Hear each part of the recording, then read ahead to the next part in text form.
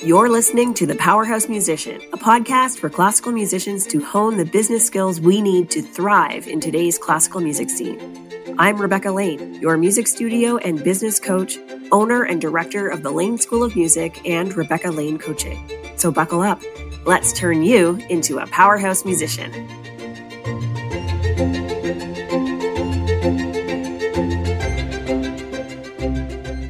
Welcome to another episode of The Powerhouse Musician. My name is Rebecca Lane.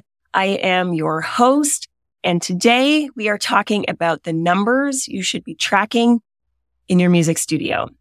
There are a lot of numbers in a music studio, in any business. And as musicians, primarily, I think we come into the world of owning a business, being somewhat nervous about numbers. A lot of people, I think, have this problem. I know I certainly did when I was starting out.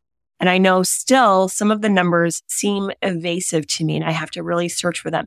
I'm going to show you today which numbers you need to be looking at regularly, at least once a month, preferably more often than that. I look at some of these numbers every week, and how you can track them. What those numbers should mean when you track them, I guess, is what I'm trying to say. So there are lots of numbers that you could be looking at. Some of them are more useful than others. The ones that we're going to go over today are the ones that I think are essential. You need to look at them to know if your business is healthy, if your music studio is going to survive the next year, to see another day, whatever, okay? These are the numbers that you need to be looking at regularly. And I have how many do I have here? I have 9 numbers for you. 6 of them are sort of similar to each other, and they're in 3 different sets. The first set of 3 is about how you count the number of students in your studio and the number of inquiries for new students in your studio, and what that number means and what you should do with it and why it matters. The second and third sets are about money. And if you're like me, those are harder to look at, especially at first. Okay, especially if you're not seeing the numbers that you want to see. That's actually when it's most important that you look at them regularly. So we're going to talk about these. And the first set of 3 are really specific to music studios. And then the second and third set of 3 are important for any business. Okay, but I'm going to tell you exactly why set 2 and 3 are important for music studios as well. So the first set is your student numbers. These are numbers that you should be looking at regularly. If you don't have a ton of students, you probably already know what they are, but this is really important that you know how many students you have in your studio. And every month, you should be looking at how many new inquiries you had in that month. So how many people contacted you in one form or another asking about music lessons. And then the next number is how many new students did you get that month? And it might be 0. That's completely fine. Maybe you aren't trying to grow your music school, but chances are you're listening to this because you do want to grow at least a little bit. So calculating and tracking the number of new students that you have each month is important. And then the number of total students that you have is the third number that you should be looking at in this set. Okay? So this is important because the number of new inquiries that you have, or inquiries, should translate into new students. If you are trying to grow, then you need to look at the conversion between new inquiries and new students. Out of the people who asked about music lessons, how many of them actually signed up for music lessons? And again, if you are a solo studio owner, this might not be as critical for you month over month or week over week, but certainly it is year over year because not every single student stays with you. You won't have 100% retention every single year. That's not possible. You might come close, but you will lose students. And so it's important that you have new incoming students. And the way this translates to other businesses, they would call them leads. How many leads did we convert into clients? Okay, that's the kind of business language for this. So how many new inquiries did you have? How many new people asked about music lessons? And this can include siblings of existing students. How many people inquired about enrolling someone new in your music studio? And then how many new students actually ended up registering? And then how many students do you have in total? What does this mean in total for your music studio? How many students do you have? So the reason why this is important is because not only do you need to track this month over month to make sure that your studio is healthy, you need to track it year over year, and you need to look for trends. You need to start noticing that probably every fall in August, you have way more inquiries for new music students than you do in, say, November even, or in February, less, right? So there will be bubbles where you get more inquiries and where you can massage that and encourage that with marketing tactics to make sure that you get as many inquiries as possible during those high volume months where people are just naturally searching for music lessons and naturally wanting to start. Those are the months that you should be marketing. So tracking this month to month is important so that you can track it year over year and you can see where the trends are and you know where to put your efforts if you're trying to grow your music studio at any given point. Or if you have, a family of 5 kids that moves to a different state and suddenly you need to replace that big void they've left in your music studio, you know exactly what you're looking at. You know what that means for your music studio. You know when you're most likely to find those students, when the next bubble of incoming leads is probably going to come up and how you can encourage and when you should encourage that to happen. So that's the first 3: number of inquiries, number of new students, and number of total students. And the conversion rate between those first 2 numbers, the new leads and how many new clients you have, how many people actually pay for lessons versus how many people inquire about lessons, is an important conversion rate to note as well. If you have people coming to you for lessons, wanting lessons, and you have space and you want to accept them, but they aren't actually signing up for lessons, they're not converting to a regular student, a registered student with you, that means something is not working on your end. Either you're attracting the wrong people or the verbiage that you're using to respond to them isn't working, but there needs to be a diagnostic report done there to figure out what is going wrong. Because if you aren't happy with that conversion rate, there are lots of things that you can do to fix that. Okay, so those 3 numbers are in your first category. As I said, categories 2 and 3 are mostly about money. They're money numbers, financial numbers, because you're a business owner. You run a music studio, which means you run a business. And that, my friend, means that it should be making money. And if you're uncomfortable with the idea of making money, then you won't make money. It doesn't just naturally flow to people who don't want it. So you have to get comfortable with the fact that your business is supposed to make money, and it will make money if you do the right things, and it should be making money, but you have to look at these numbers to make sure. So the numbers that you should be looking at, there are 3 of them on a monthly and on an annual. So the second category is the monthly numbers, and the third category is the annual numbers, but they're the same kinds of numbers.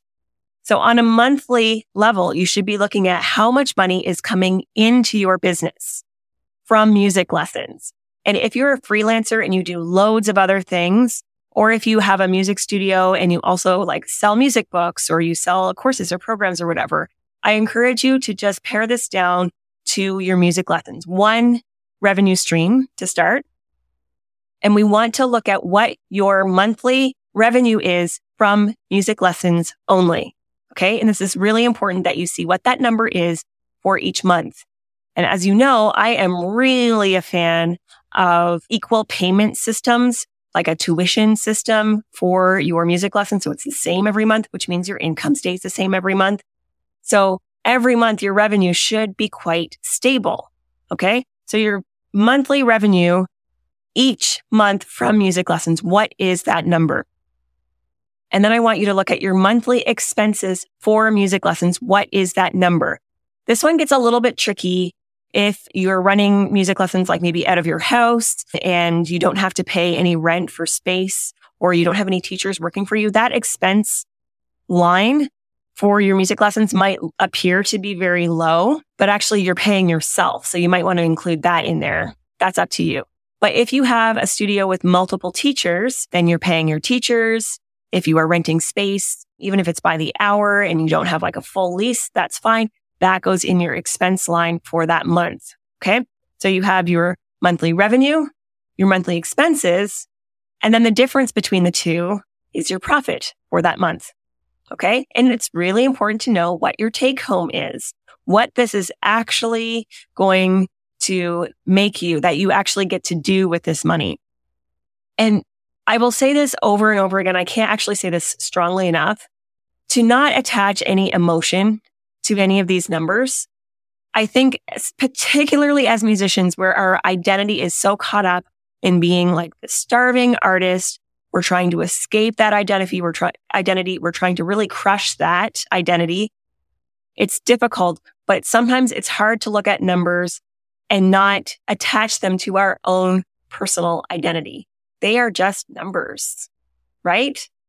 And if your monthly profit is super high, that doesn't make you a good person. And if your monthly profit is super low, that doesn't make you a bad person or a bad musician or a bad business owner. It just means that there's a number there that needs your attention and it needs you to look at it and interpret the story. Okay. So these metrics that we're looking at are meant to give you information that you need so that you can take action in the right way. So if you want to see yourself making more money, where your attention goes, things grow, I think is the expression. So if you want to make more money, you need to look at what your money numbers are, what your financials are.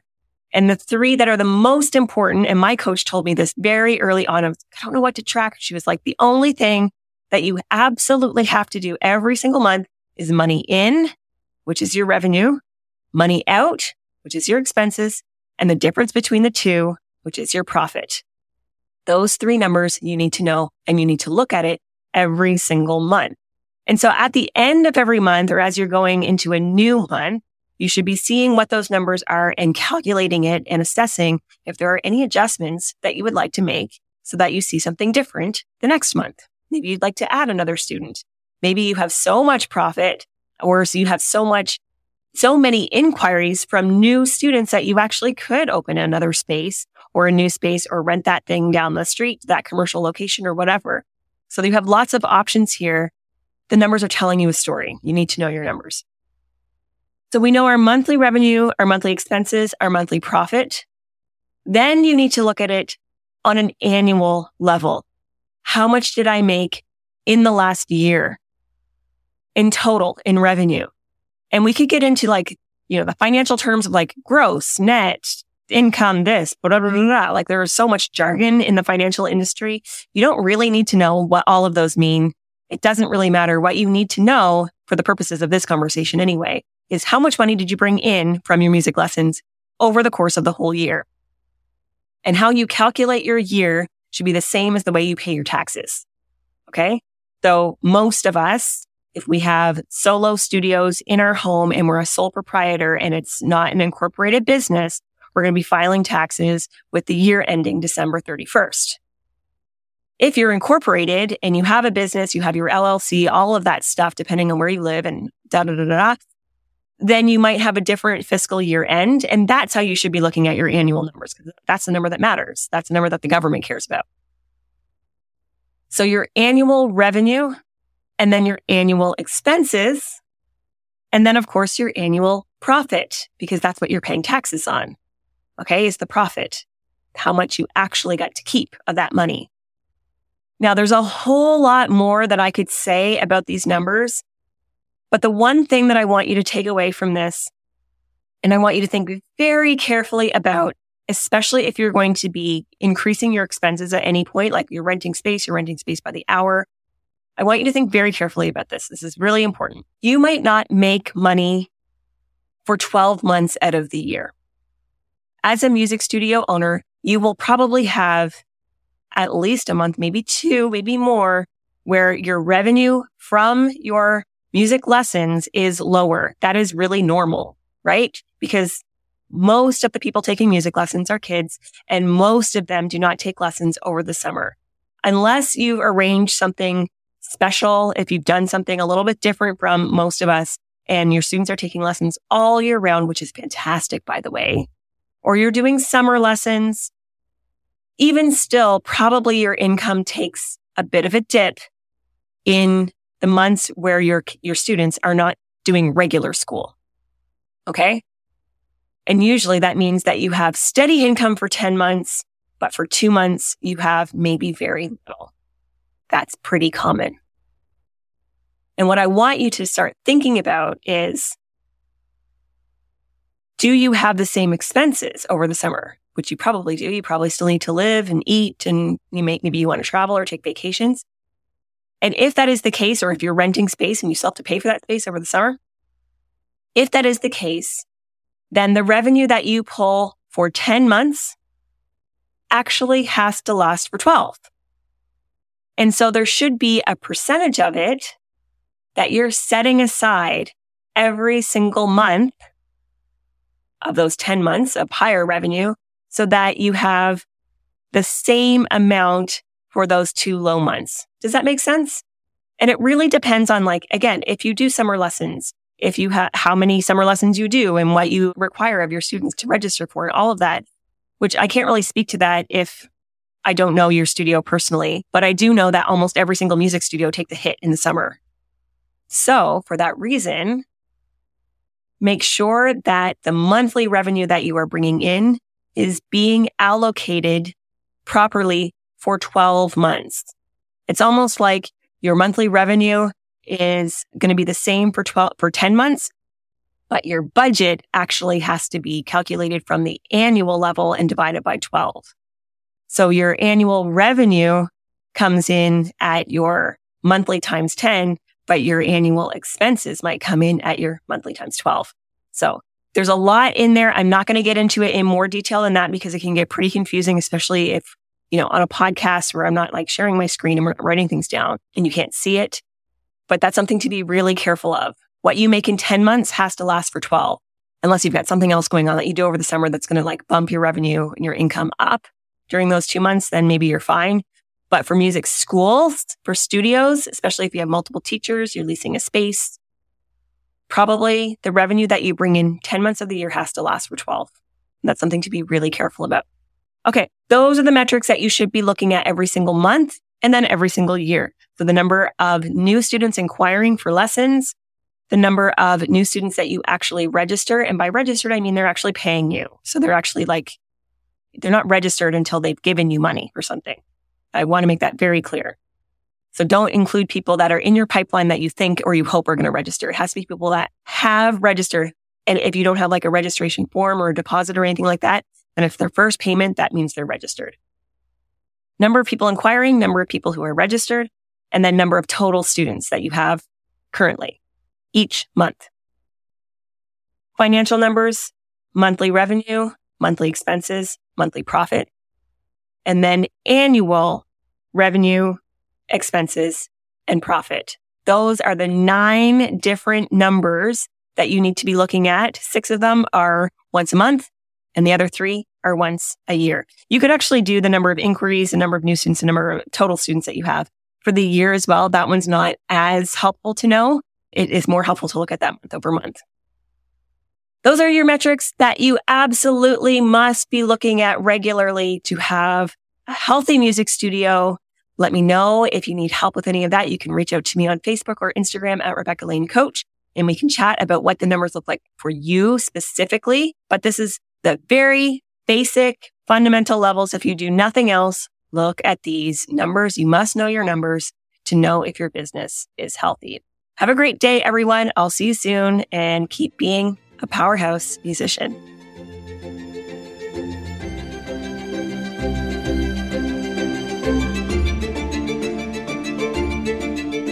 Thanks for listening to The Powerhouse Musician. If you've enjoyed this episode, leave us a review. Your ratings and reviews help more people like you find our podcast. Don't forget to subscribe and share this episode with someone you think will love it.